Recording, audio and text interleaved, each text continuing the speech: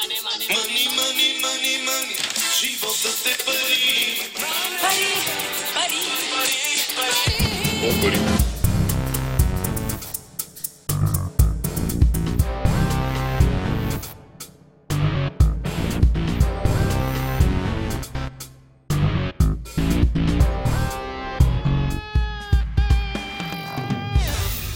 Здравейте, вие сте с четвърти епизод на Парите говорят. Аз съм Владимир Петков, по-известен като Владо. Парите говорят е част от подкаст групата Говори интернет. С мен отново е Еленко. Еленко, кажи здравей. Здравей, здравейте и на слушателите на Капитал, които се надявам да ни слушат през новия акаунт, който съвместно задвижваме и част от тяхното аудиосъдържание.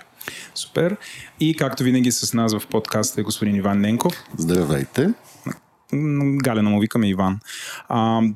В епизод 3 си говорихме за дългосрочно инвестиране в фондове и доверително управление, но всъщност си говорихме основно за въведение в дългосрочното инвестиране в фондовете и доверителното управление и всъщност остана много малко време да си говорим за фондове. Затова всъщност този епизод е своеобразно продължение на епизод номер 3, като основните теми, които покрихме в епизод номер 3 бяха някакви супер основни неща от вида на трябва ли всички пари да си ги държим в банка, какво всъщност, като си държим парите в банката, те наши ли са на банката, какви форми на дългосрочно инвестиране има, взаимни фондове, ETF, доверително управление, застраховки живот, там доста ровихме за застраховките живот, които се оказаха някаква форма на спестяване, което нас доста ни изненада. Говорихме си за риска, какво е риск, какво е доходност. Иване, това добре ли описва какво си говорихме миналия път? Относително добре, но все пак си говорихме и за доста други неща, но най-важното беше да обясниме защо е добре да търсиме професионалисти, когато се създаваме собствен инвестиционен портфел или когато търсим да инвестираме в фондове или в акции, и стигнахме до идеята, че винаги е добре, освен да се консултирате, ако въобще имате такъв личен финансов консултант, да се ползва професионален асет менеджер. Това е, наобщо казано, дружество, което е лицензирано в България или в Европейския съюз или в някоя друга юрисдикция, което вместо вас взема решение професионално как да управлява вашите пари. И точно сега искаме да кажем и нещо ново, което е какви са тези да ги наречеме структури, които ние наричаме фондове, в които хората могат да влагат пари или еднократно, или редовно, с идеята след години да имат финансова независимост или доста повече финансово богатство, отколкото имат в момента. За да го направим това, сме поканали двама гости. Първия гост е Мая Янкова, въобще е първата дама, която участва в Парите говорят. Здравейте от мен. Здрасти. Представи си с няколко думи. Какво работиш, за кого работиш, какво си учила, какъв опит имаш и защо да ти се доверим, че като говориш по тази тема с фондовете, някакси трябва да се впечатлим. Това е много интересно, защото всеки път получавам същия въпрос, защо трябва да се доверим, особено когато на срещата страна е дама и обикновено дамите харчат парите, не ги спестяват. Значи аз се занимавам с финанси последните 20 години от живота си. Учила съм финанси, бакалавър по финанси съм, имам и Executive MBA като допълнителна специализация. По принцип кариерата ми стартира доста ранна възраст, на 19 години в банковия сектор. След това в ритейл сегмента и развихме сред една от големите банки на пазара ритейл кредитирането, инвестиционните продукти и спестовните. След което в спада на пазара се присъединих към другата част на финансовия сектор, не банковия. Работих около 6 години в застрахователен брокер и в последствие последните няколко години се занимавам с управляващо дружество. В момента съм част от съвета на директорите на един от по-бутиковите асет менеджери на пазара, който управлява 3 договорни фонда. Ще говорим за тях по-късно. Един от тези фондове, мисля, че... кои са? Значи тук нямаме проблем да си казваме кои са фондовете. Да се намеся, нали? Намеси се, Еленко, аз почна да ти върши работа. Все пак представете си, че хората се включват тук от никъде и да върнем назад. Какво значи договорен фонд? Да, значи аз първо ще кажа тогава за дружеството и след това ще продължа с договорния фонд. Дружеството се казва Алфа Асет Мениджмънт. Той наистина управлява 3 фонда. Един от тях е базиран върху индекса, който е SOFIX. Това означава, че той е пасивен фонд. Не е борсово търговен фонд, което означава, че вие дялове от този фонд може да скупите само от нас, от нашето управляващо дружество. Втория фонд е индекс имоти, който инвестира в ацицове и земеделски земи, т.е. за тези инвеститори, които е атрактивно недвижими. Ациц какво е? Ацицове какво е? Да. Какво са? Да, броимо ли е, не броимо ли е? Влизаме. Това са акционерни дружества с специална инвестиционна цел. По-голямата част на нашия пазар инвестират основно в недвижими имоти и земеделска земя. Тук и нашия събеседник може би ще влезе в по-големи детайли, защото ние го пазим за сега в тайна, фокусирани сме върху теб. В портфолиото си. И третия продукт, който мисля, че е най-интересният, защото идеята на нашето дружество е да промени посоката си на развитие, е фонд, който инвестира в новата икономика, така наречения Smart Tech фонд.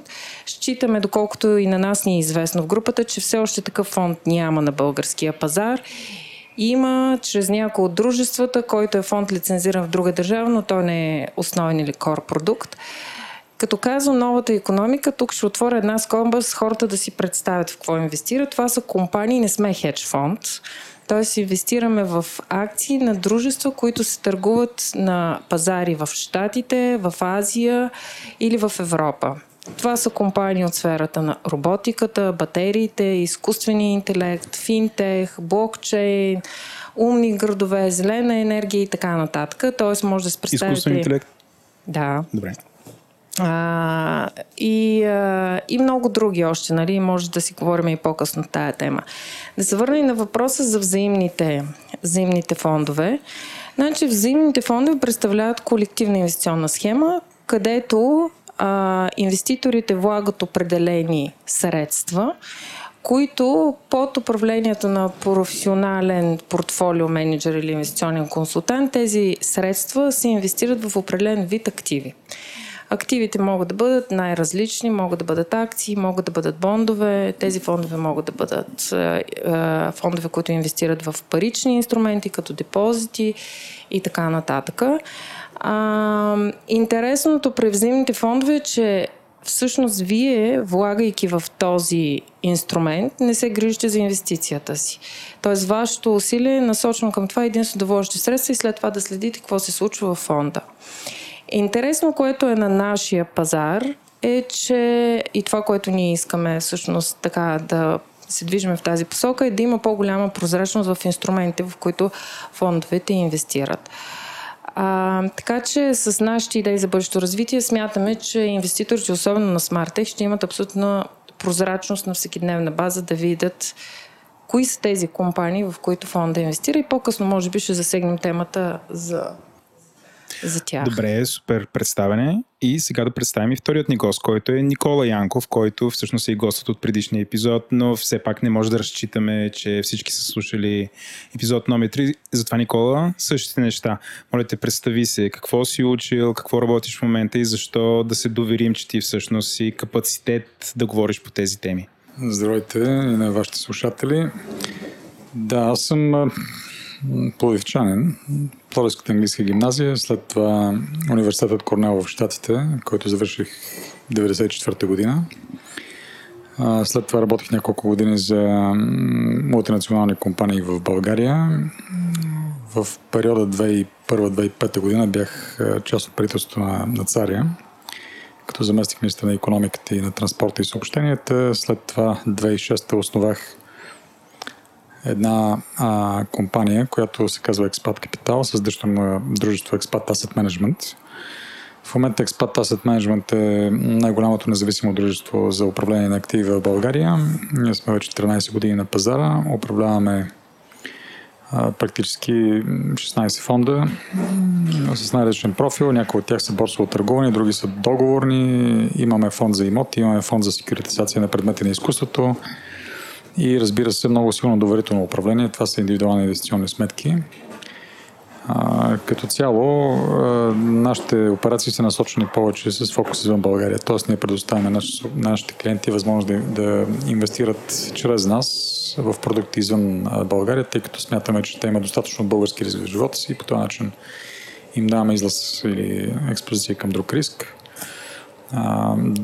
Имаме 3 договорни фонда, като част от портфейла фондове, който управляваме. Има 11 борсово търговани фонда. Това може да говорим и за едните и другите продукти.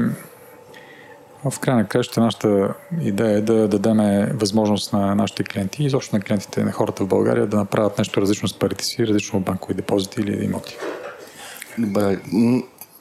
Много интересни гости, чудесно представяне, но все пак аз искам да уточним в началото няколко термина и думи, които използваме.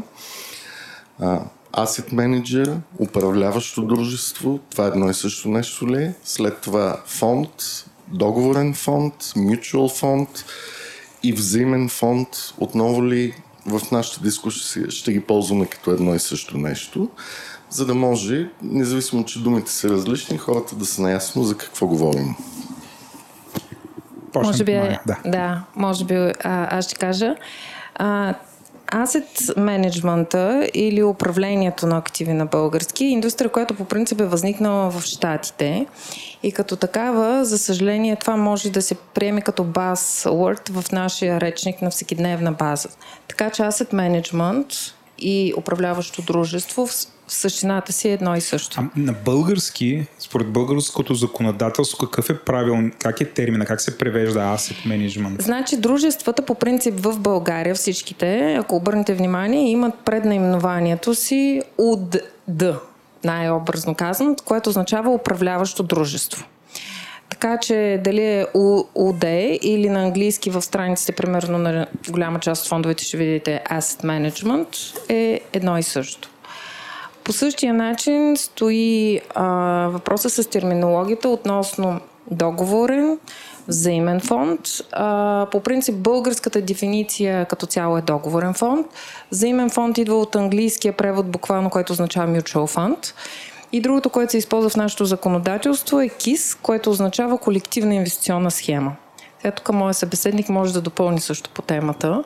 И като чуем схема и решаваме, че е нещо незаконно. Да, ние сме имали доста дискусии в офиса на тая тема, защото в нашия речник, за съжаление, думата схема е нещо, което води след себе си доста негативизъм, но това е доста често използвано във всички финансови сфери извън България, включително СЕК, които са всъщност американския регулатор, Security Exchange Commission, много често в своите прес-съобщения използват думата scheme, нали, което на български е схема. България е заредена с негативна конотация, както и думата концесионер. Тук, нали, като чуеш концесионер, не си представяш един човек, който управлява държавен имота, винаги е свързано с нещо лошо случило се с плаж. Да, всъщност думата Asset Management и управление на активи е защитена от закон термин. Компания може да го използва само ако има лиценз.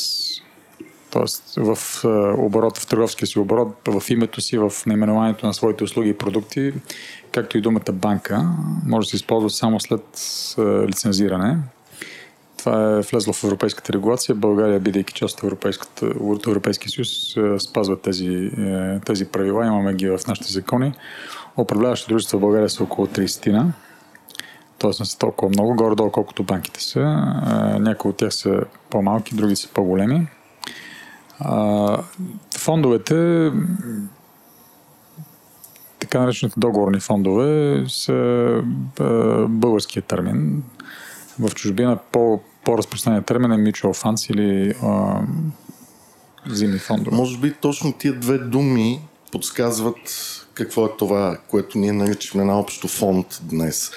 Договорен и взаимен. Тоест, от една страна има някакъв договор между точно управляващото дружество или асет менеджера с всички негови клиенти, който е един и същи, а от друга страна взаимен. Това означава, че много хора заедно под решенията на управляващо дружество инвестират в някакви финансови активи, като акции, облигации и така нататък. И откъдето идва пък следващия термин КИС, нали, което е колективна инвестиционна схема, т.е. нали, пак от думата взаима, нали, че т.е. всички инвестират. Добре.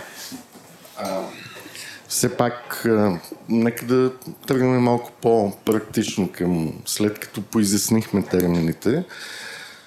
Това е услуга за много богати хора или по някакъв начин дори хора, които получават средни или по-ниски доходи, биха могли по-малко да инвестират в такива фондове. Какво или значи схеми. за вас средни?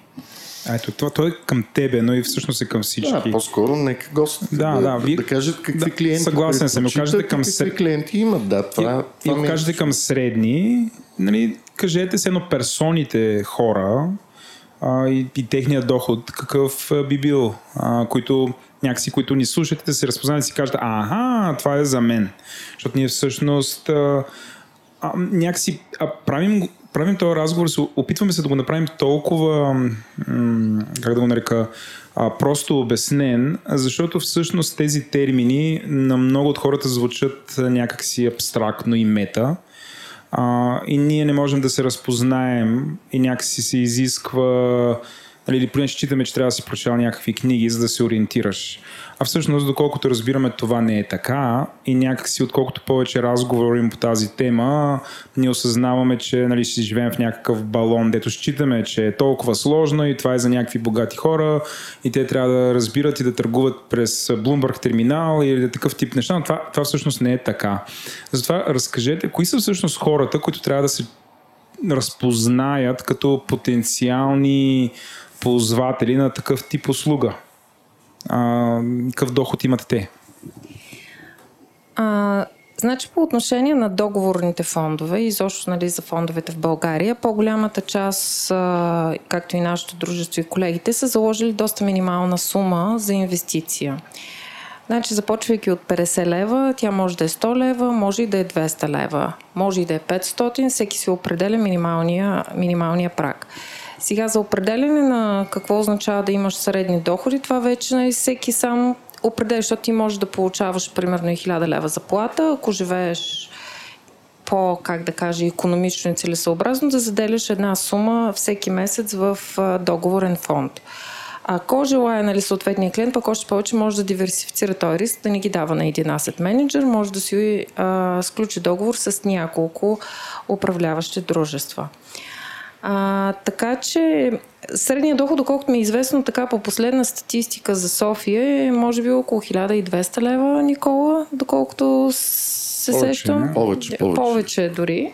Нали, за страната може би е някъде между 800 и 1000 лева. Тоест считаме, че нали, една такава сума, дори да не е на месечна база, да е на няколко месеца, примерно един път 3 месечето, може да се заделя. Какъв е смисъл от това? Сега по последна статистика, за да дам нали, така общата картина, какво се случва и по света, защото аз нали, започнах и разговора, ние България като държава и съответно нашата индустрия сме като followers, т.е. последователи на това, което се случва в света и особено в Щатите.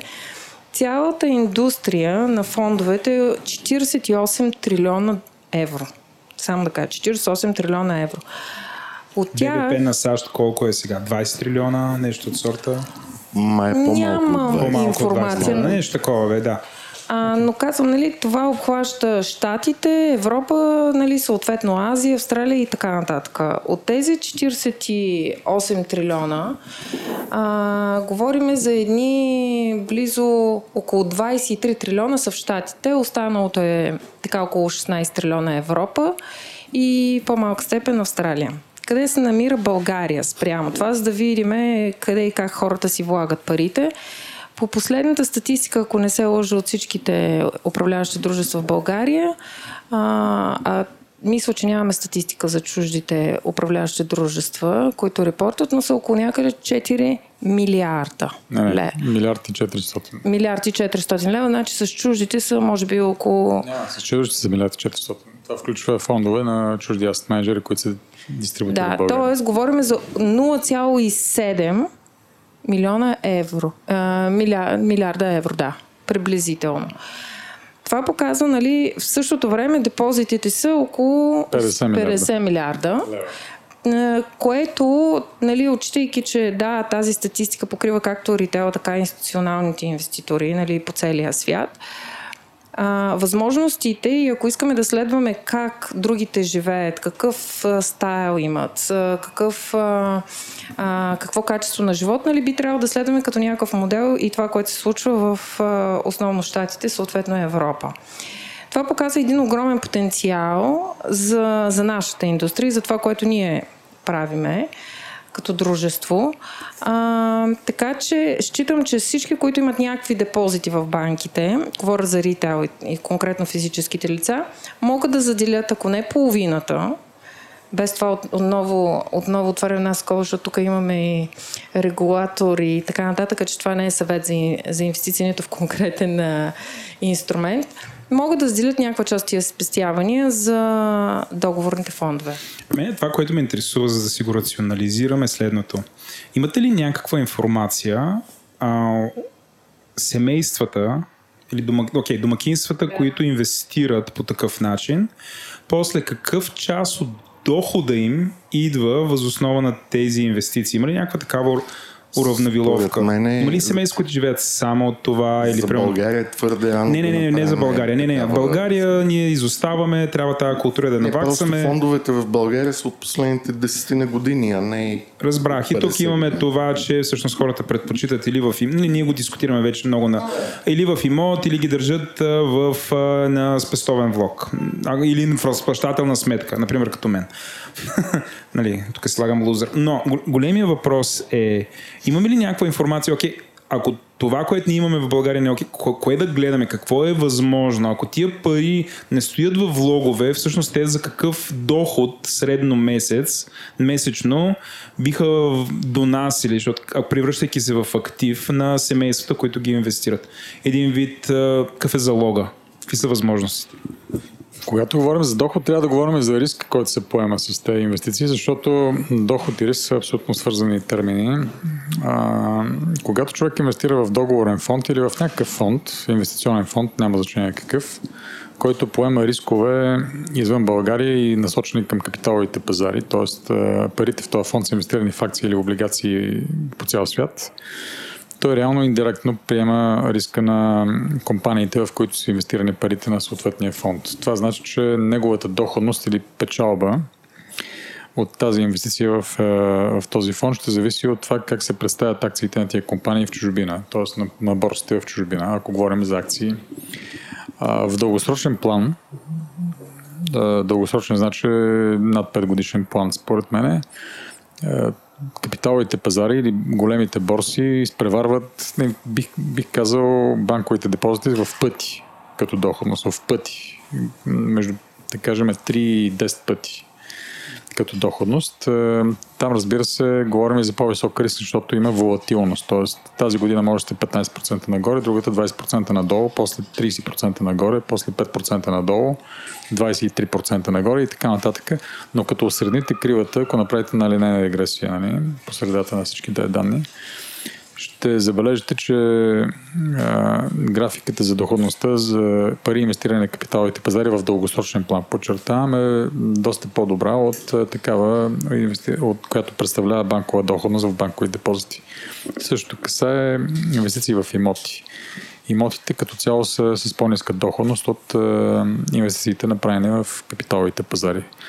Тъй като човек е добре да диверсифицира своите инвестиции, т.е. да не избира една, 2 или 3 позиции само, а много повече. По-добрият вариант за един ритейл инвеститор, т.е. инвеститор на дребно с малки възможности, е да купи фондове, които самите те имат портфейли от стотици, десетки или стотици позиции. Т.е. те са диверсифицирани инструменти сами по себе си. И така, че ако говорим за дългосрочно спестяване, инвестиционните фондове, договорните фондове в частност, са един добър инструмент. Ако говорим за краткосрочни цели, трябва да изберем нещо друго.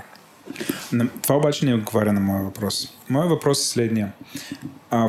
Ако българските семейства спрат да държат, ще го знам по този начин, ако спрат да държат парите си в банки и започнат да ги дават в асет менеджери, фондове и така нататък. Какъв доход, нали, като процент или въобще, какви биха били нормалните очаквания, може би не мога да намеря правилната дума, но ако има ли статистически данни, например, семействата и в Съединените американски щати, които си доверяват парите на фондове, какъв процент всъщност прихода, който получават от тези фондове, е от техния месечен доход. Тоест, със сигурност тези хора или продължават да имат някакъв малък бизнес, или пък продължават да са служители в някакви фирми, но те си докарват някакви допълнителни пари, но като събереме, нали, този доход, какъв е процента, който идва, нали, от това, че благодарение на това, че те са им дали парите на някой, който го управлява. Мая. Значи това, което правят в Щатите и в Европа по отношение на договорните фондове, е, че те гледат на тази си инвестиция като един дългосрочен инструмент. Това означава, че тези фондове, те не вземат дохода, не го получават всеки месец, който да го харчат. Те се залагат една цел, например, искам да спестявам за образованието на моите деца, искам да си купя вила в Майорка, искам да отида къде си след 10 години на луксозна почивка със съпруга им по случай годишната, т.е. те имат едни дългосрочни цели. И когато настъпи този период и всъщност професионалният асет менеджер, още в момента, в който клиента дойде при него, те му правят образно казано едно интервю. Каква е твоята цел? Кажи какво искаш да направиш ти с тия средства, в какво искаш да ги инвестираш. В Щатите, например, част от хората по този начин си изплащат ипотеките в края на 20-та година, да речем, или по средата, нали, ако са получили някаква доходност. Така че на инвестицията в договорните или взаимните, нали, фондове трябва да се гледа в един от средносрочен до дългосрочен хоризонт. Ако хората искат спекулации, искат да си изкарват някакъв доход на месечна база, имат други инструменти за това. Може да се каже, че това са брокерските сметки, където могат да си купуват отделни инструменти и така нататък. Но аз тук искам да отворя една скоба, защото ние виждаме покрай всекидневната си оперативна дейност хора, които искат да купят договорен фонд, защото им харесва конкретен инструмент, в който договорният фонд инвестира. И отново ще се върна, ще направя една такава референция към SmartTech, към нашия фонд. Имаме потенциални клиенти, които казват, много се кефе, фонда ви инвестирал в Амазон, искам да си купя акция на Амазон, обаче имам 500 лева. Сега една акция на Амазон, ще погледна колко е около $1100 днес. Даже една акция. Много, според мен към 1700. Извинявам се, даже не. Да, Амазон, Алфабет е също около 1100, в този диапазон. Днес е 25.6.2019 година. Да, ще погледнем, даже ето сега ще отворя, но да речеме Алфабет е точно 1096 долара. Какво означава това? Някой, ако си откри брокерска сметка и иска да си купи, нали, съответно Алфабет, това са ти около $1100. Ти трябва да сложиш едни пари от рода на $2500, защото ще струват пари да си откриш брокерската сметка, трябва да изплатиш, съответно на чуждия брокер, през който евентуално ще си купиш тази акция и така нататък. Инструменти като договорния фонд и конкретно нашия, защото ние инвестираме в тип технологични компании, ти дават една широка експозиция към такъв тип компании, защото ние, събирайки средства от много хора, техните парични средства, ние и ги инвестираме в различен тип компании. Тоест ти ще имаш, предполагам, че ще има такива компании, които няма да харесваш най-вероятно твоето портфолио, но ти получаваш една малка частица от тези компании. Така че договорните фондове, като се вземе всъщност и се направи анализ назаде във времето, той Уорън Бъфет много добре го е казал, че няма как, нали, никой с индивидуалната си инвестиционна стратегия да битваш пазара, нали, всъщност. Така че това е инструмента, който ние, ако може да се каже, предпочитаме и считаме, че в един средносрочен, дългосрочен хоризонт трябва да се инвестира. Виждали сме и клиенти, които се планират, нали, при падане на пазара, съответно, нали, фондовете също на месечна или дневна база могат да имат отрицателна доходност, искат веднага да излизат, така че тук вече говорим пък за едни, може би една идея по-здрави нерви. Никола, имаш ли какво да добавиш? Да, фондовете са спестовен продукт преди всичко, т.е. те не са замислени като инструмент, който да докарва текуща доходност, която да се харча, за да може хората да се покрият текущи сметки. Ако някой иска да спекулира на пазарите, за да може да печели с тази доходност да си плаща наема, ипотеката, училищата на децата или да си купува там някакви други необходимости на месечна база, това не е правилният подход. Всъщност договорните фондове, изобщо инвестиционните фондове и продукти са направени за да демократизират процес на инвестиране, да го докарат до така наречения ритейл инвеститора на дребно. За да може човек с 100 лева, евро, долара или 200 съответно евро, лева или долара на месец да участва в тези процеси, да може да има спестовен елемент, да прави собствен пенсионен фонд, ако щете, фонд за колеждане на децата или нещо такова. И в един момент той натрупва тези пари през годините.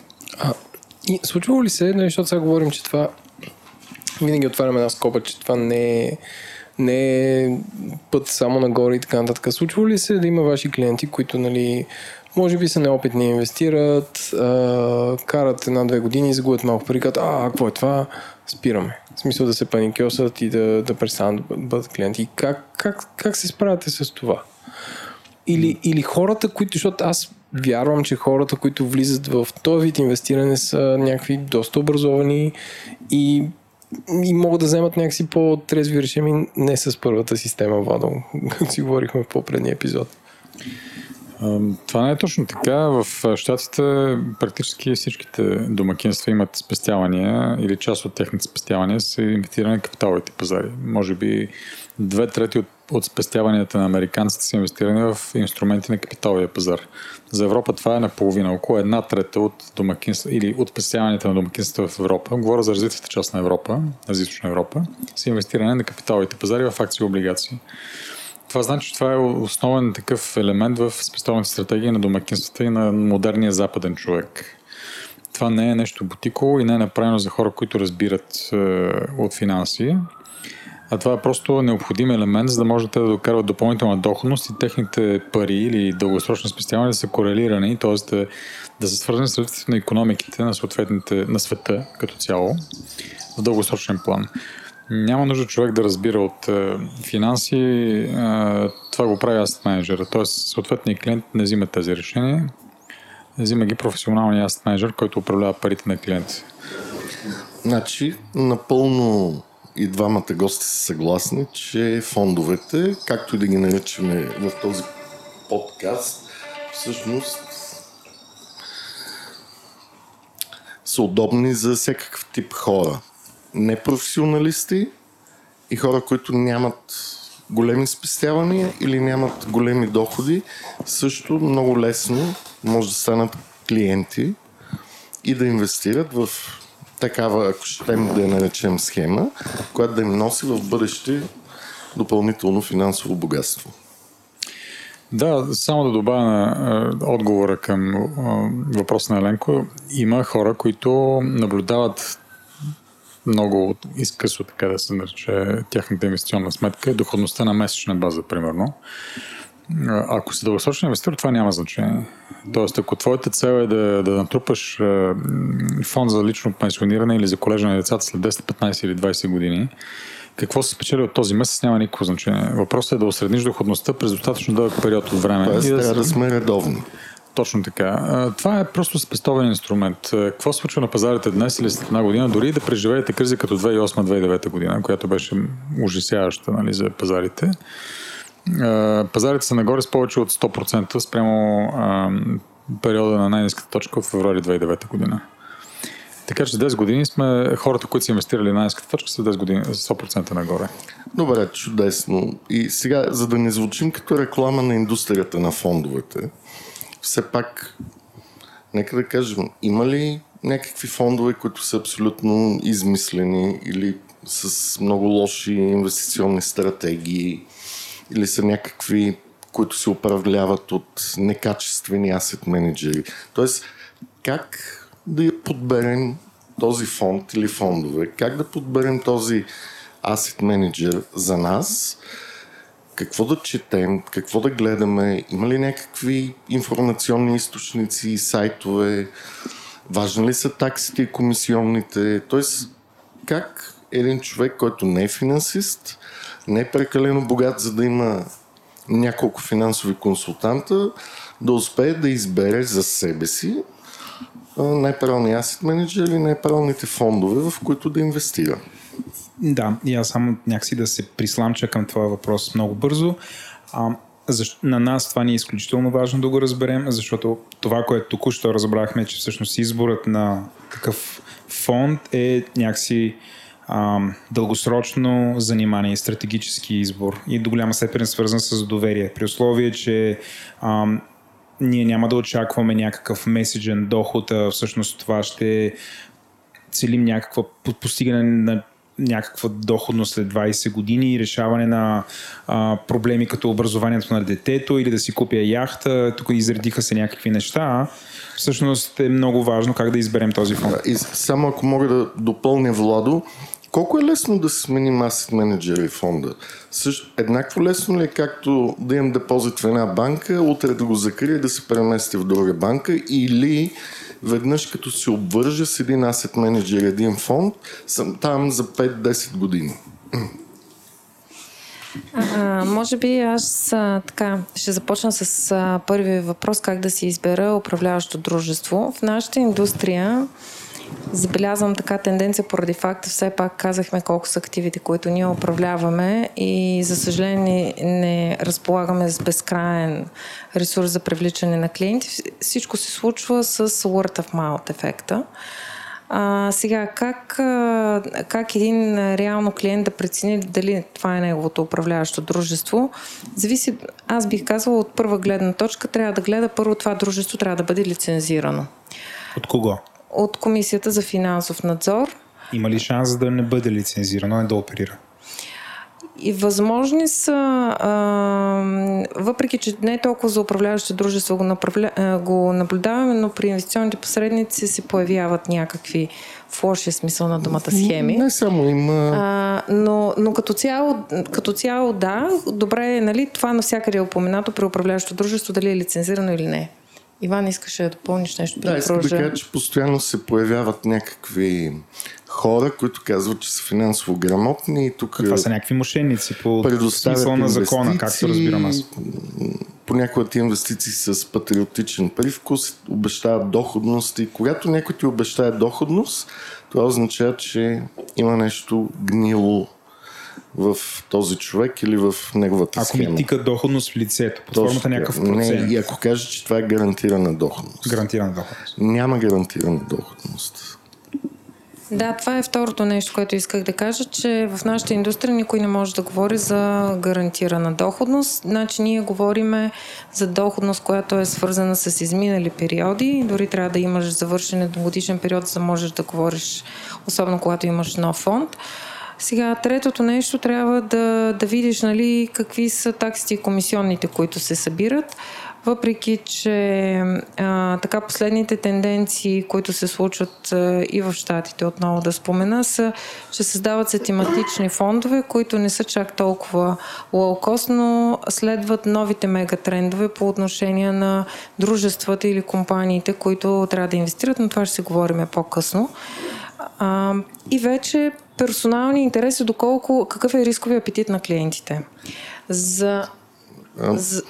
В предния епизод Никола спомена, че един от най-важните документи е така наречения кратък документ с информация за фонда.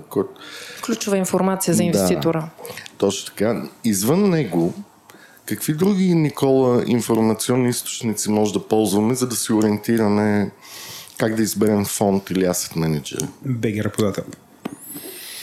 По принцип, ако човек иска да инвестира в едно ветрило от фондове, а не само в един или два фонда, може да ги купи от различни асет менеджери тия фондове. Не е задължително да ги купи от един конкретен асет менеджер, защото много малко компании предлагат достатъчно голяма палитра или меню от фондове, които да са интересни на всичките свои клиенти или за всичките клиенти на пазара.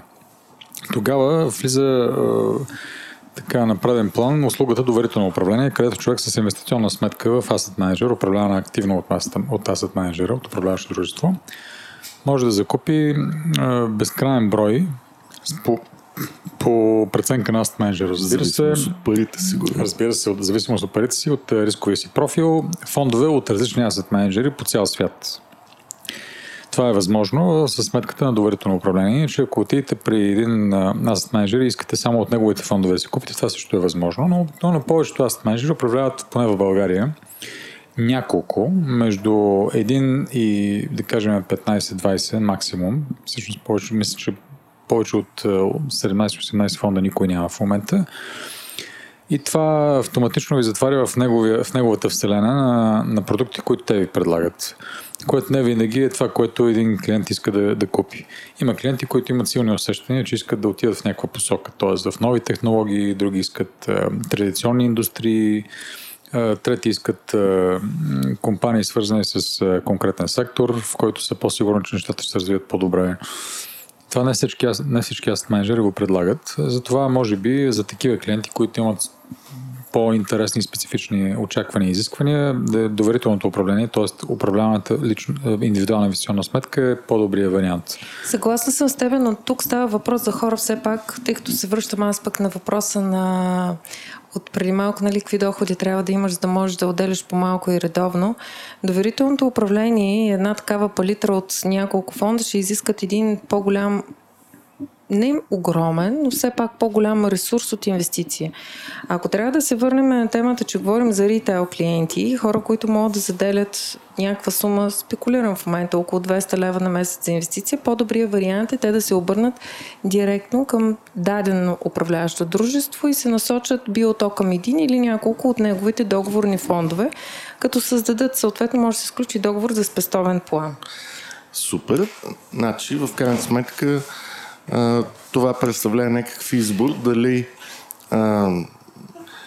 зависимост от нашите спестявания и доход ще инвестираме в един, два или три фонда, или по-скоро ще предпочетем тази форма на доверително управление, ако имаме малко повече средства, която да ни избере по-голям брой фондове.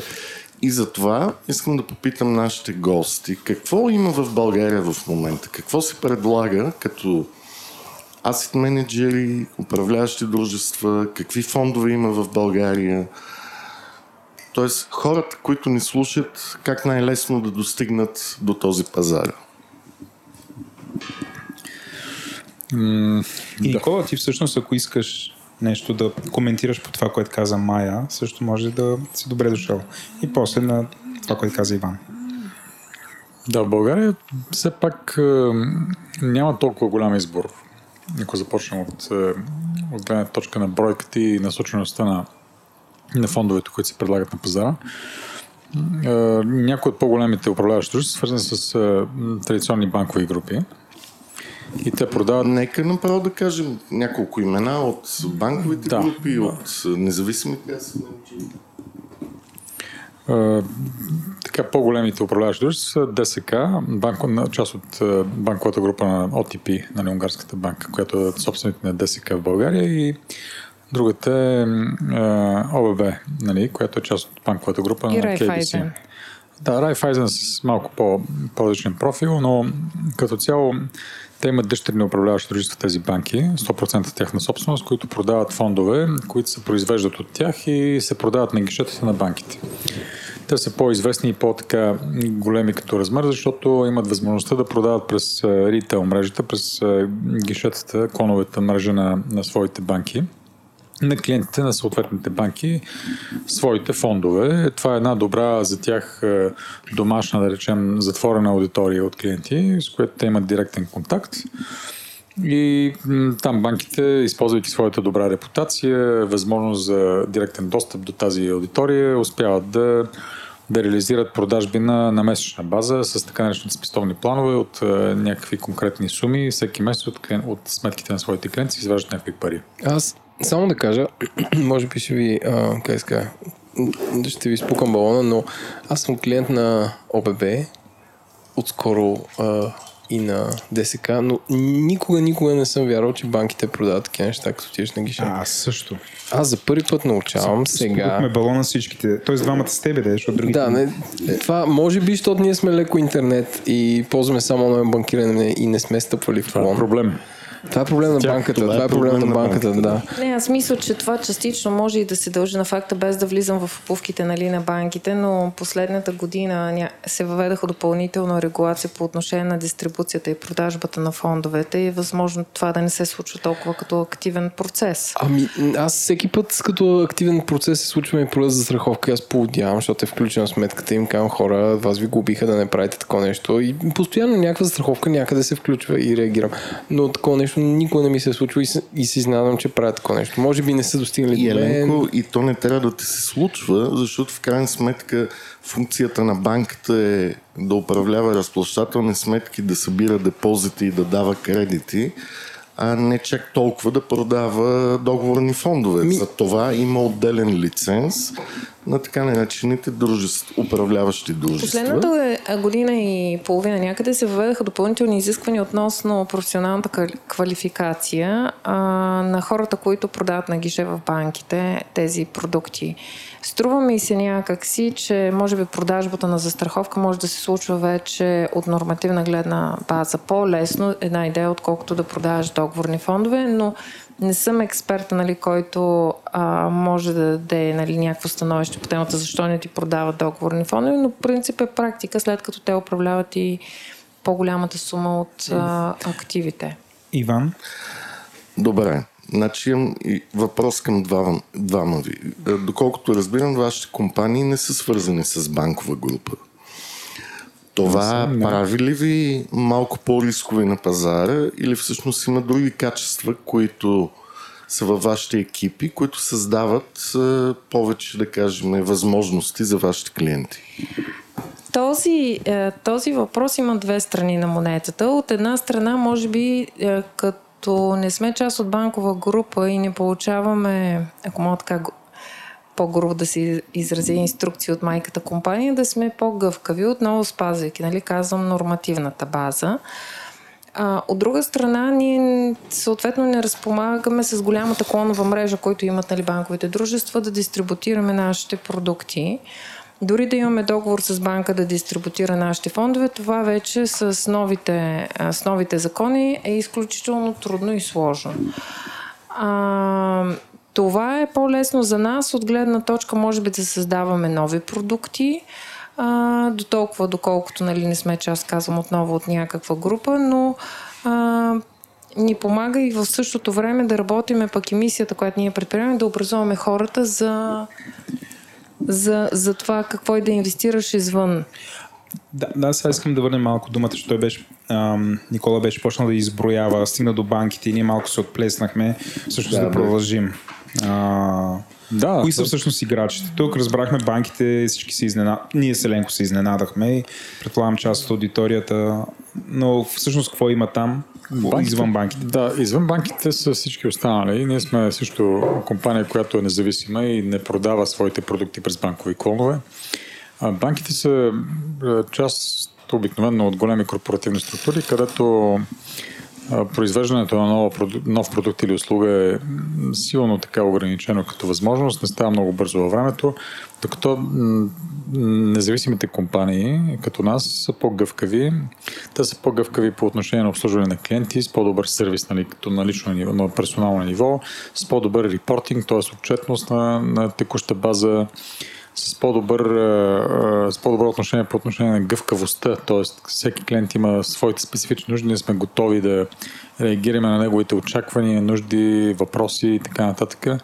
По-добра комуникация имаме и предлагаме по-добра палитра или по-широка възможност за инвестиции на парите на своите клиенти, защото при нас няма забранени територии и няма забранени продукти. Кои са...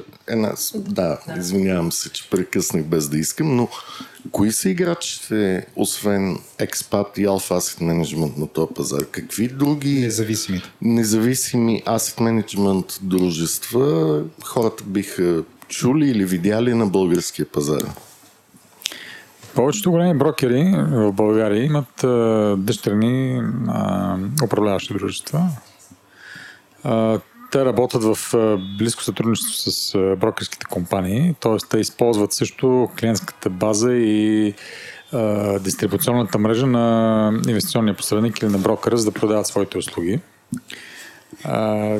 Най-големите брокери, разбира се, в България са примерно Елана Карол, ПФБК, да започнем от няколко. Така се казват и техните Asset Management. Да, техните Asset Managers се казват с подобни имена. Освен вас, има ли други Asset Managers, които са необвързани с брокера, да кажем?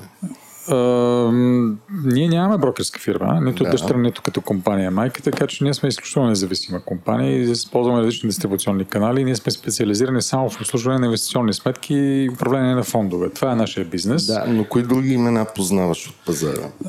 Извън тези, които споменах, останалите управляващи дружества са твърде малки. Този бизнес всъщност е доста сегментиран. Имате, да речем, първите 3 или 4 компании, които са с доста по-голям размер на активите под управление и останалите са в пъти, понякога до десетки пъти под нивото на активите на първите 3 или 4 компании на пазара. Тоест, това е един сектор, който тепърва ще се, надяваме, се развива в България. Има нужда населението или хората като цяло да разберат повече за тази услуга. Надявам се през следващите години тенденцията, която е отдавна доминираща в Щатите и в Западна Европа, да стигне и до България. Хората да започнат да мислят за различни видове спестявания, не само за банкови депозити и за имоти, както говорихме миналия път. Ние предоставяме просто другата алтернатива, която е доста застъпена в развития свят.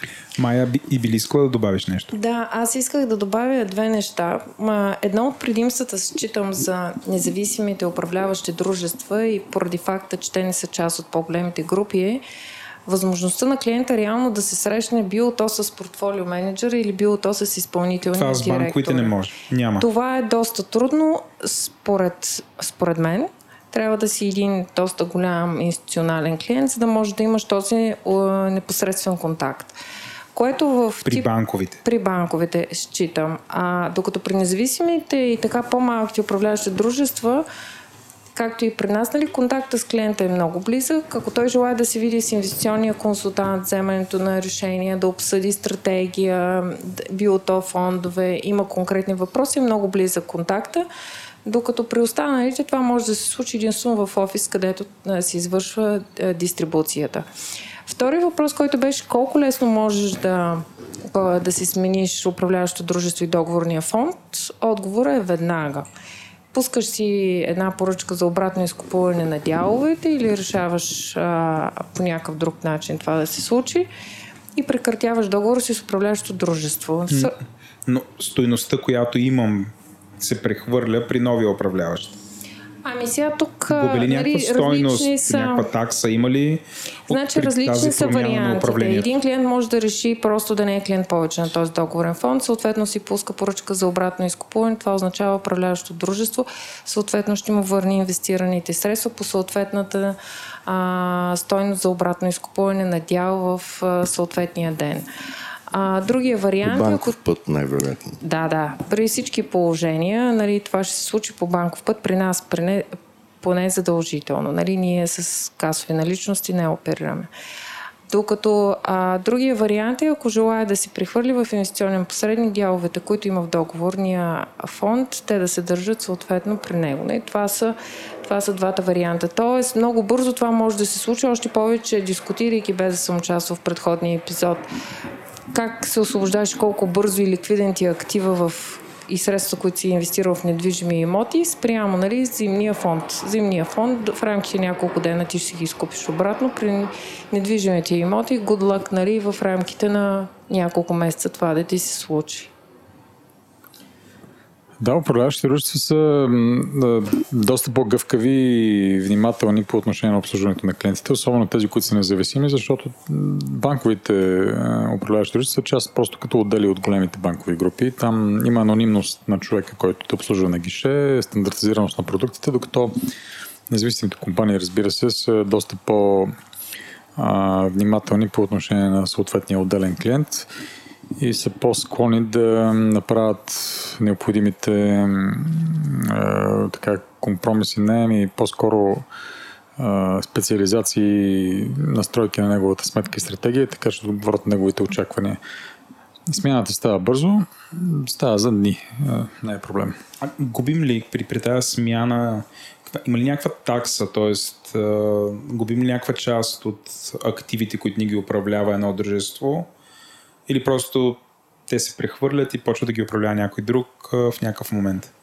В принцип има такси за записване и за обратно изкупуване на дялове от фондове. Да, това е така. Те са описани в правилата и проспектите на фондовете. Какво е нормално да очакваме?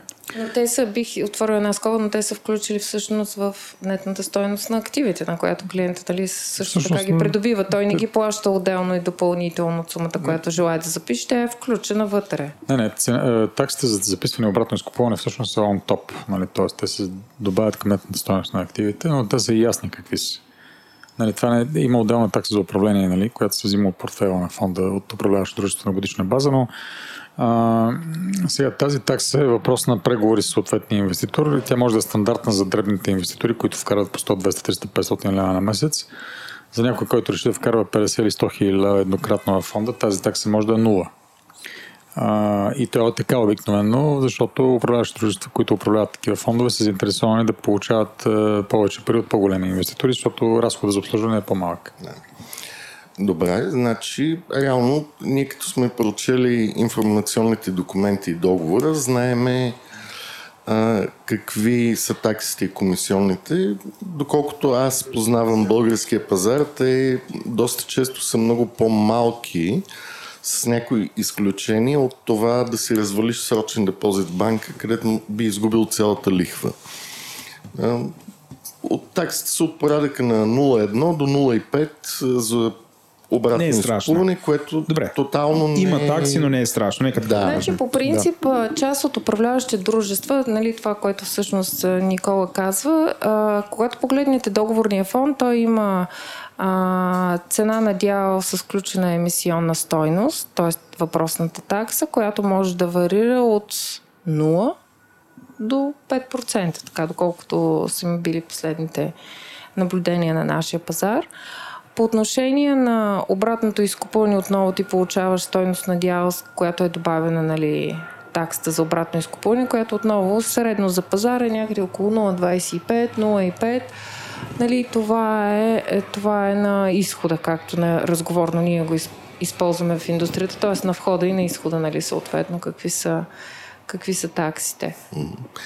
Добре. Извинявай, ще прекъсна, имам последен въпрос.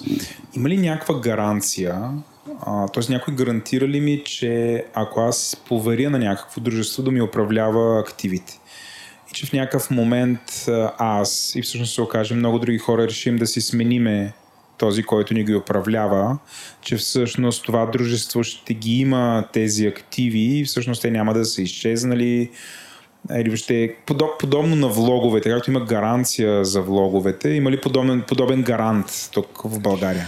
Значи, по принцип, инвестициите в договорните фондове, за разлика, нали, както са банковите депозити, не са гарантирани от никакъв фонд.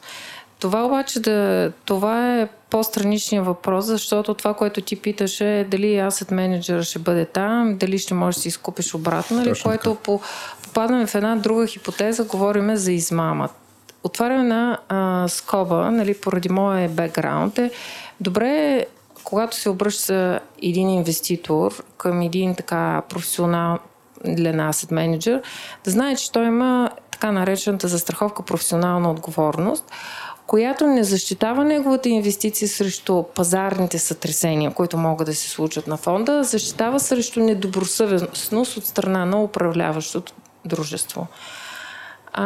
Така че въпросът е и да и не, но това е по-скоро в частта на доброволно, нали, ако това дружество има такъв тип полет. Да, всъщност управляващи дружества нямат за цел да гарантират по някакъв начин доходността на фондовете към своите инвеститори. Инвеститора в фондовете носи пазарния риск. Тоест там, където отиват пазарите, там отиват и парите на клиентите. Ако пазарите вървят нагоре, клиентите печелят. Ако пазарите вървят надолу, клиентите губят. Но в дългосрочен план, както споменах вече, пазарите обикновено изпреварват доста банковите депозити и другите алтернативи за спестявания. В същото време договорните фондове имат едно много важно качество, което е ликвидността. Тоест може всеки един момент човек да си изтегли парите оттам, когато му трябват тези пари, частично или изцяло. Никола, управляващите дружества, те ли държат активите и парите на клиентите си или те стоят някъде другаде?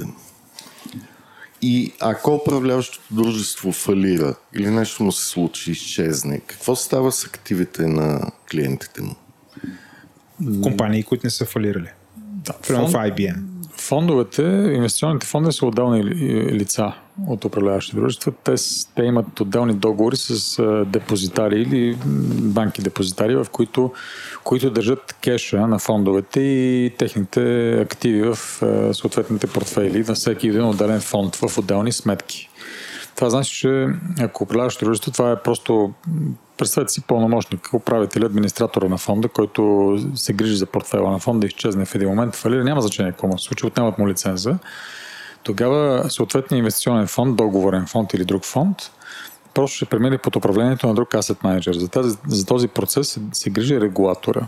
Значи всеки един договорен фонд има отделен лиценз, издадена от съответния финансов регулатор в юрисдикцията, където този фонд е учреден.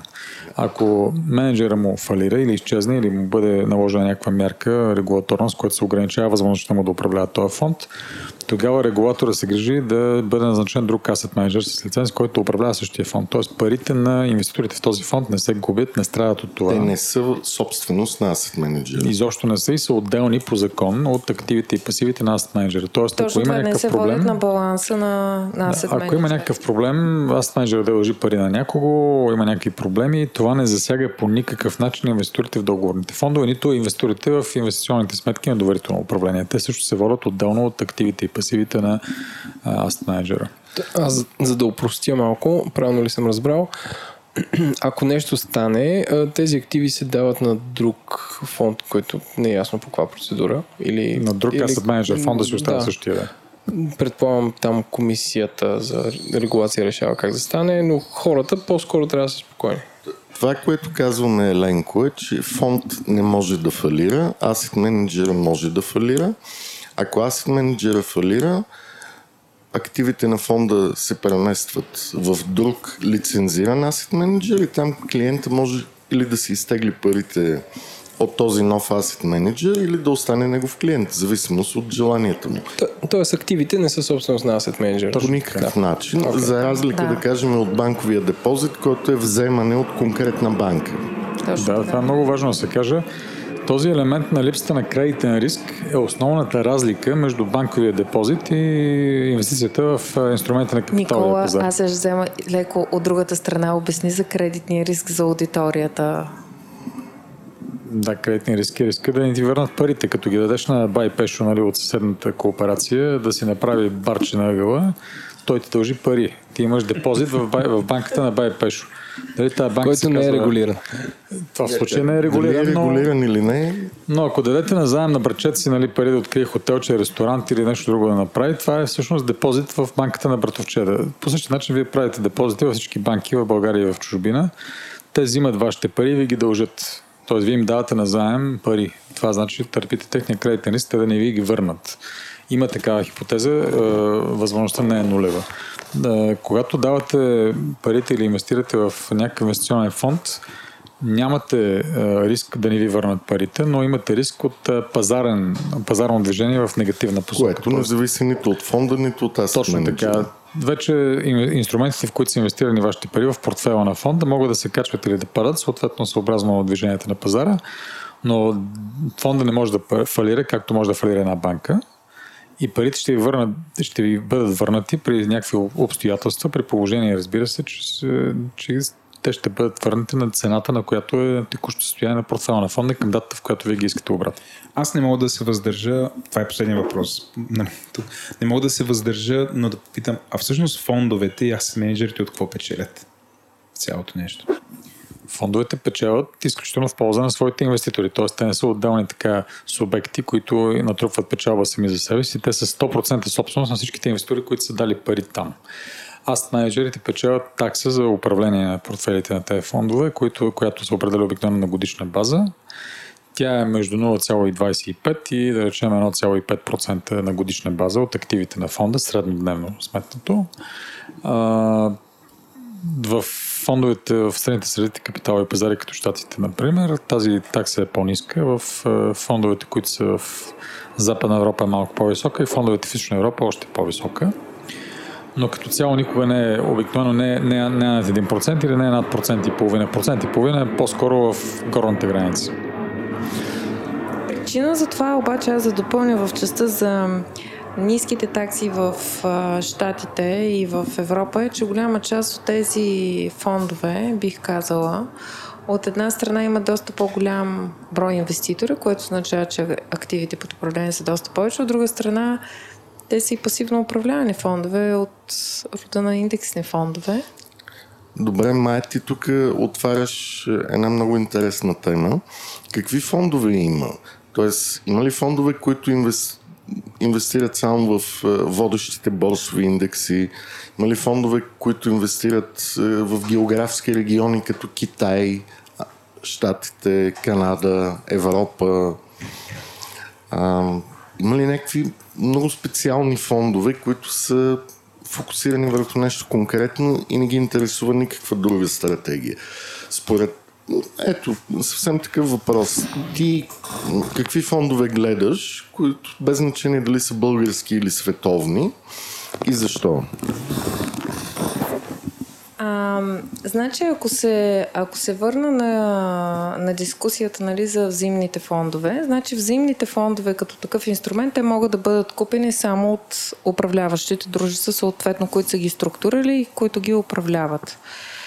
Втората група, която така от, бих казала, последните 25 години придобива широка публичност, това са така наречените борсово търгувани фондове или на английски по-широко застъпеното понятие Exchange Traded Funds или ETF-те, където ти реално няма необходимост да ходиш до съответното управляващо дружество, може да си ги купиш едва ли не през всеки дистрибутор, включително инвестиционният посредник.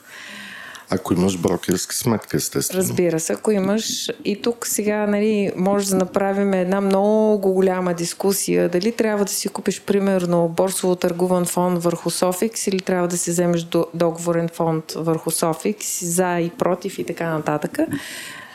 Конкретен пример, нали, от нашите географски ширини. Добре, това са индексните фондове. Освен тях, какви други фондове гледате вие? Другите, по-голямата част се оказва от индустрията. В началото на разговора споменах около 48 трилиона евро. 40% от тях са инвестирани в така наречените equities или в акции. 20% от тях са инвестирани в облигации. Някаква част вече съответно са реалокирани между това са фондове от паричните пазари, т.е. инвестират в парични средства, като депозити, фондове, които инвестират в commodities, т.е. някакъв вид суровини, фондове, които инвестират върху FX, т.е. валути. Сега едни от най-интересните, така лично и за мен тук последните години, са така наречените inverse funds или така наречените short фондове, които залагат в обратната посока, когато пазара пада, ти да печелиш от това. Също така, но всъщност от цялата група на фондовете, това, което придобива най-голяма популярност последните години и особено последните 2 години и половина се удвоява, това са борсово търгуваните фондове. Фондовете като цяло може да се разделят на две основни категории. Това са активни и пасивни фондове. Активните фондове, както предполага и името, се управляват активно от асет менеджера, т.е. той взима решение всеки ден в какво да инвестира парите на фонда. Продава някакви акции или облигации или някакви други инструменти, в които по проспект фонда може да инвестира, купува други, т.е. активно управлява позициите на фонда и портфейла на фонда. Пасивните фондове от друга страна имат мандат да следват пасивно определен индекс. Те са също така наречени индексни фондове.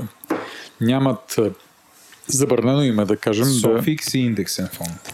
Така ли? Софикс е индекс. Извинявам се, Софикс и индекс, а пък... Има фондове базирани върху Софикс, които са индексни фондове. Ние управляваме един такъв фонд. Той е всъщност борсово търгувания фонд върху Софикс. Мая, разбира се, и нейната фирма управляват договорен фонд върху Софикс. Ние имаме малко по-голям фонд, който е борсово търгуван върху същия индекс.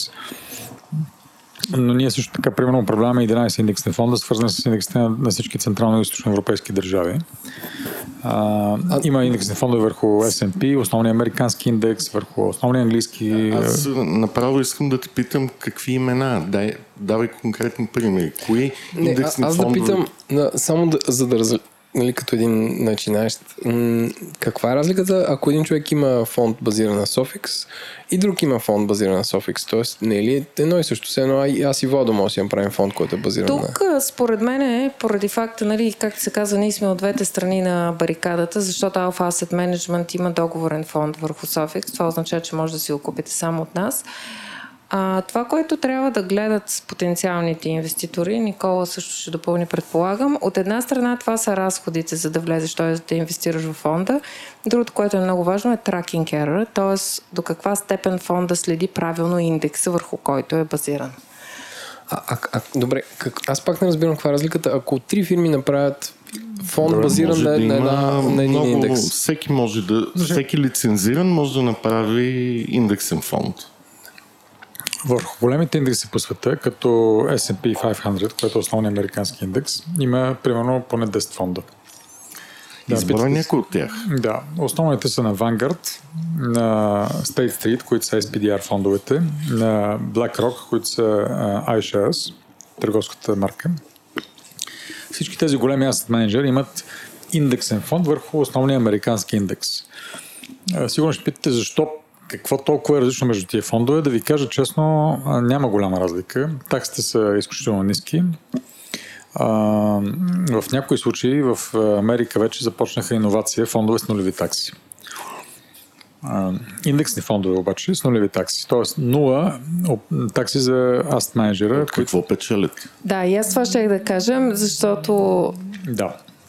Има нещо гнило. Има нещо, то не е гнило, да, то е легално. Българина се обажда в мен. Ало, има нещо гнило. Ако има нула такса, не може да някакси да. Да, значи аз менеджер печели, както се оказва в тези случаи, индексните фондове поддържат големи дълги позиции в индексните акции. Това е техния мандат. Те инвестират примерно 10, 20 или 100 най-големи индексен фонд на SPDR, нали, на State Street Asset Manager, който е около $230 милиарда в фонда в индекс S&P. Това е много. Това е огромна сума и State Street може да си позволи в един момент да каже този конкретен фонд не е такъв, но има други подобни. Да каже аз няма да вземам такси за управление на този фонд. Той е пасивен индексен фонд с мандат да следва точно индекс S&P, което значи, че в него има 500 акции, точно 500 акции в определена пропорция, определената пропорция е пропорцията на индекс S&P 500.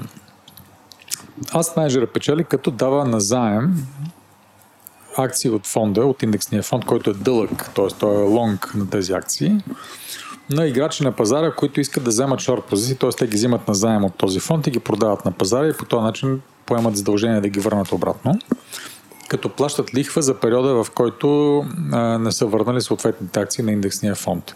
Тоест индексния фонд се получава, че един кредитор на пазара, само че не дава пари, а дава акции на други играчи на пазара, с някаква лихва. Брокера в тия сделки за отдаване под наем или на заем по-скоро на тези акции на други участници на пазара е asset менеджера, който се грижи съответно да има съответните обезпечения, да се събират лихвите и така нататък. И част от тази лихва вече, която между другото в Америка регулацията позволява до 30% от активите на фонда да се дават на заем. В Европа няма такива ограничения изобщо, т.е. може до 100% се дадат на заем в един момент. Част от тази лихва отива в asset менеджера. И asset менеджера е изчислил, че той може да вземе, като примерно ако взема 20-30% от тази лихва, това е повече, отколкото таксата, която ще вземе, ако сложи 0,20 или 0,15 на годишна база за управление. Добре, Никола, аз тук имам два въпроса. Това не е ли много рисково? Как се гарантира? И за какво му е на фонда да дава акции на заем? Какво става след това? Фонда има разходи за брокерски комисионни при търговия, за сетълмент на сделките, за такса за неговите депозитари, които държат неговите активи. Тези разходи не са нулеви. А за да следва максимално точно индекса, се предполага, че тези разходи са нулеви, защото всеки разход, който е положителен, те разходите винаги са плюс, нали? вие изоставате от движението на индекса по някакъв начин, нали, със съответния разход. На годишна база това изоставане може да бъде между 1 и 2%, да кажем. Това се държи на комисионните за брокерите, таксите за сетълмент, таксите за депозитарите. За да навакса това изоставане, фондът, индексния фонд, пасивния индексен фонд, трябва да има приходи. Той няма много възможност да прави търговска дейност, да има приходи. Начинът да има приходи е да дава на заем акциите от портфейла си, защото той има огромни активи. Аз питам, не е ли рисково да даваш акции на заем? Да, само че има регулация, много стриктна бих казал, която забранява на индексните фондове, изобщо на инвестиционните фондове да дават акции без обезпечение. Това значи, че всички заеми на какво значи книжа, обезпечение? Обезпечение значи търгуеми ценни книжа или кеш, които са на пазарна стойност по-голяма от стойността на заема. Тоест, ако някой брокер или голяма банка иска да вземе на заем примерно $20 милиона акции на IBM, примерно, което е част от индекс S&P, тя трябва да предостави обезпечение за този заем на индексния фонд, по-голямо от $20 милиона, може би по-към $30 милиона като размер на обезпечението, което да е в кеш и в някакви други така наречени търгуеми инструменти, които имат пазарна стойност по-голяма. И този заем на акции всъщност каква друга сделка способства? Защо някой ще иска акции на заем? Не може ли да си ги купи от борсата? Ако си ги купи, той ще излезе на дълга позиция. Той може би иска да ги продаде. И ако вземеш акции на заем и ги продадеш, какво е това? Това е къса позиция. Това значи, че очаквате да пада пазара.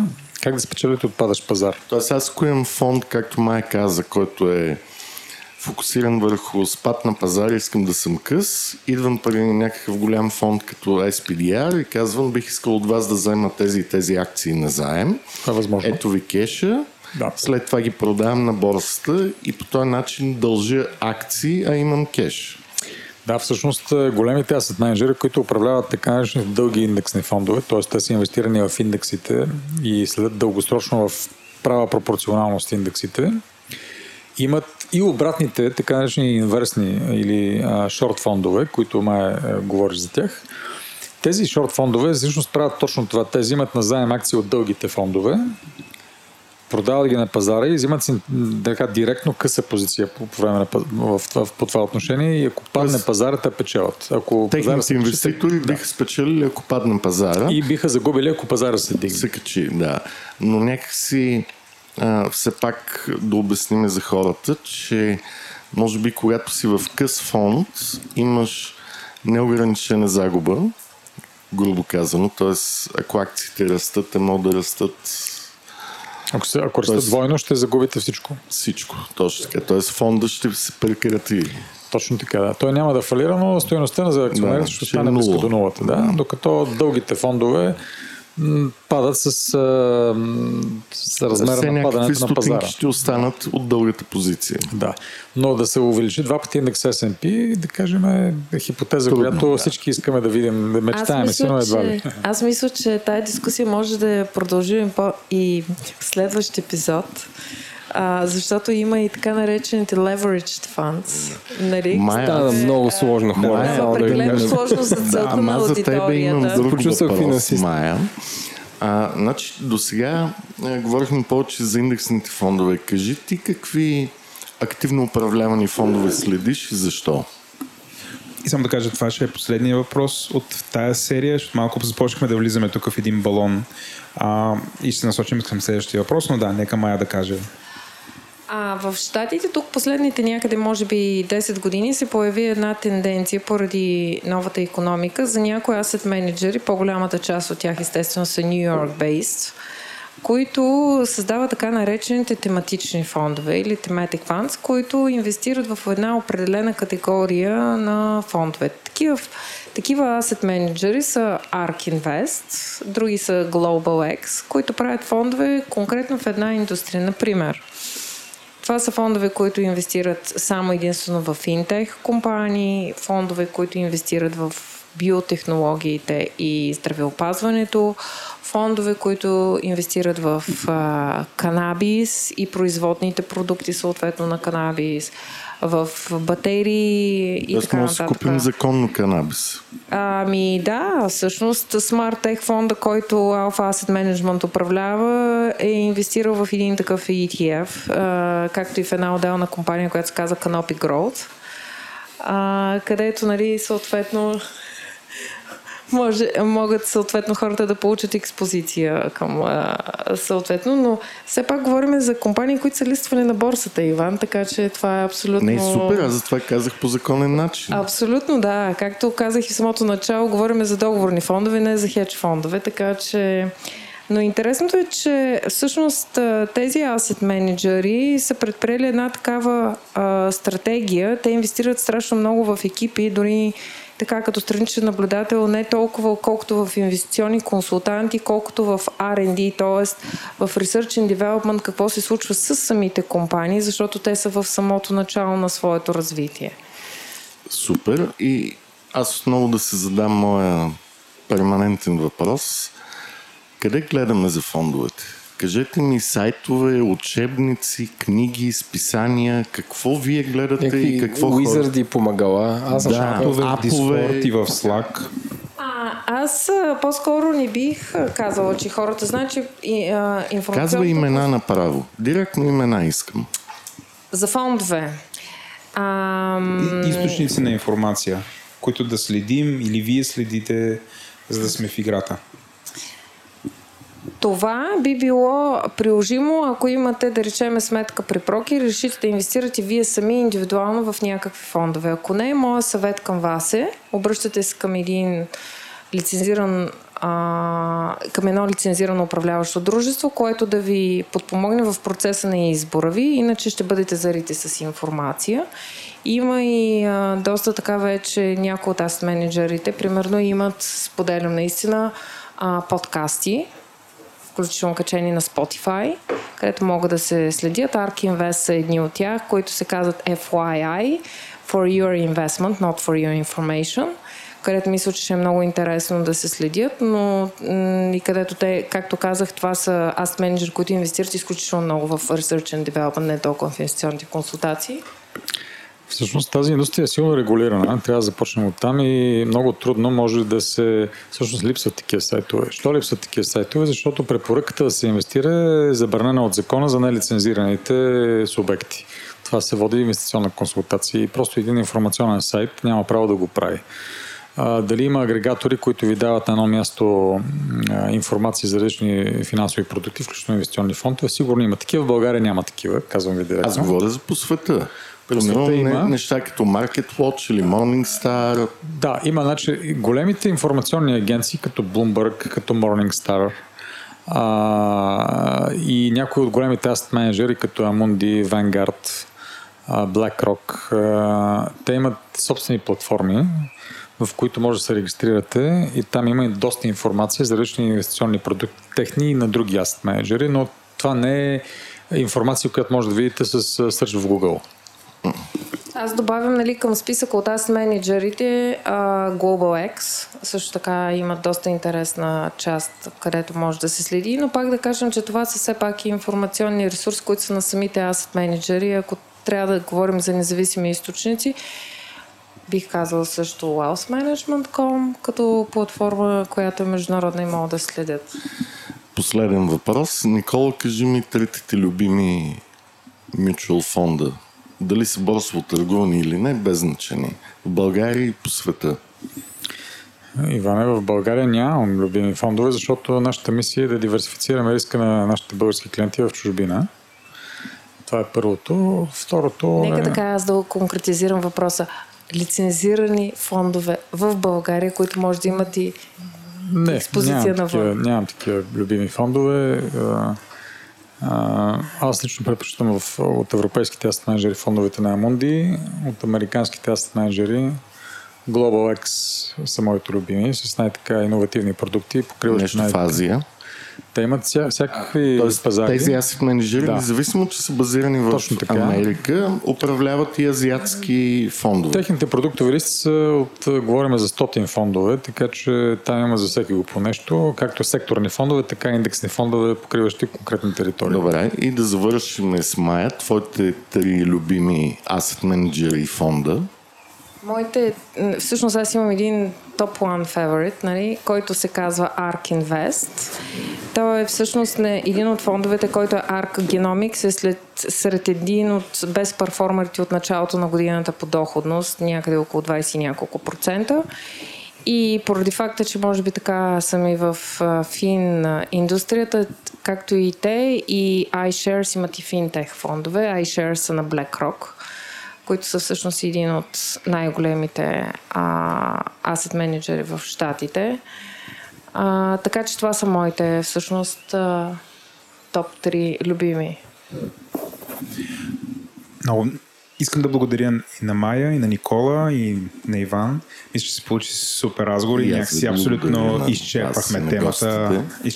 Превъртяхме темата.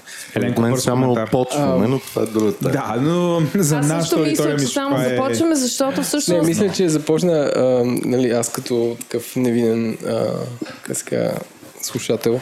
Мисля, че започна към хората и накрая вече леко ги профилирахме към финансисти. Но да, беше ми супер интересно, полезно и си затвърдявам някакви знания набързо, които иначе би ми отнело месеци. Ти, Май, искаш да кажеш нещо? Не, аз мисля, че това е само на началото на дискусията, защото ние си говорихме в този епизод, нали, всъщност за самите фондове, а как хората могат да инвестират реално в каналите, при които те да достигнат до тях, защото всъщност disruption модела, който се случва реално клон, дигитално, по телефона, това как да са следващите епизоди на нашия подкаст. Нещо, което... Но вие няма да участвате. Така че много благодарим. Ще изпращате voicemail. Много благодарим, беше супер. Благодаря ви.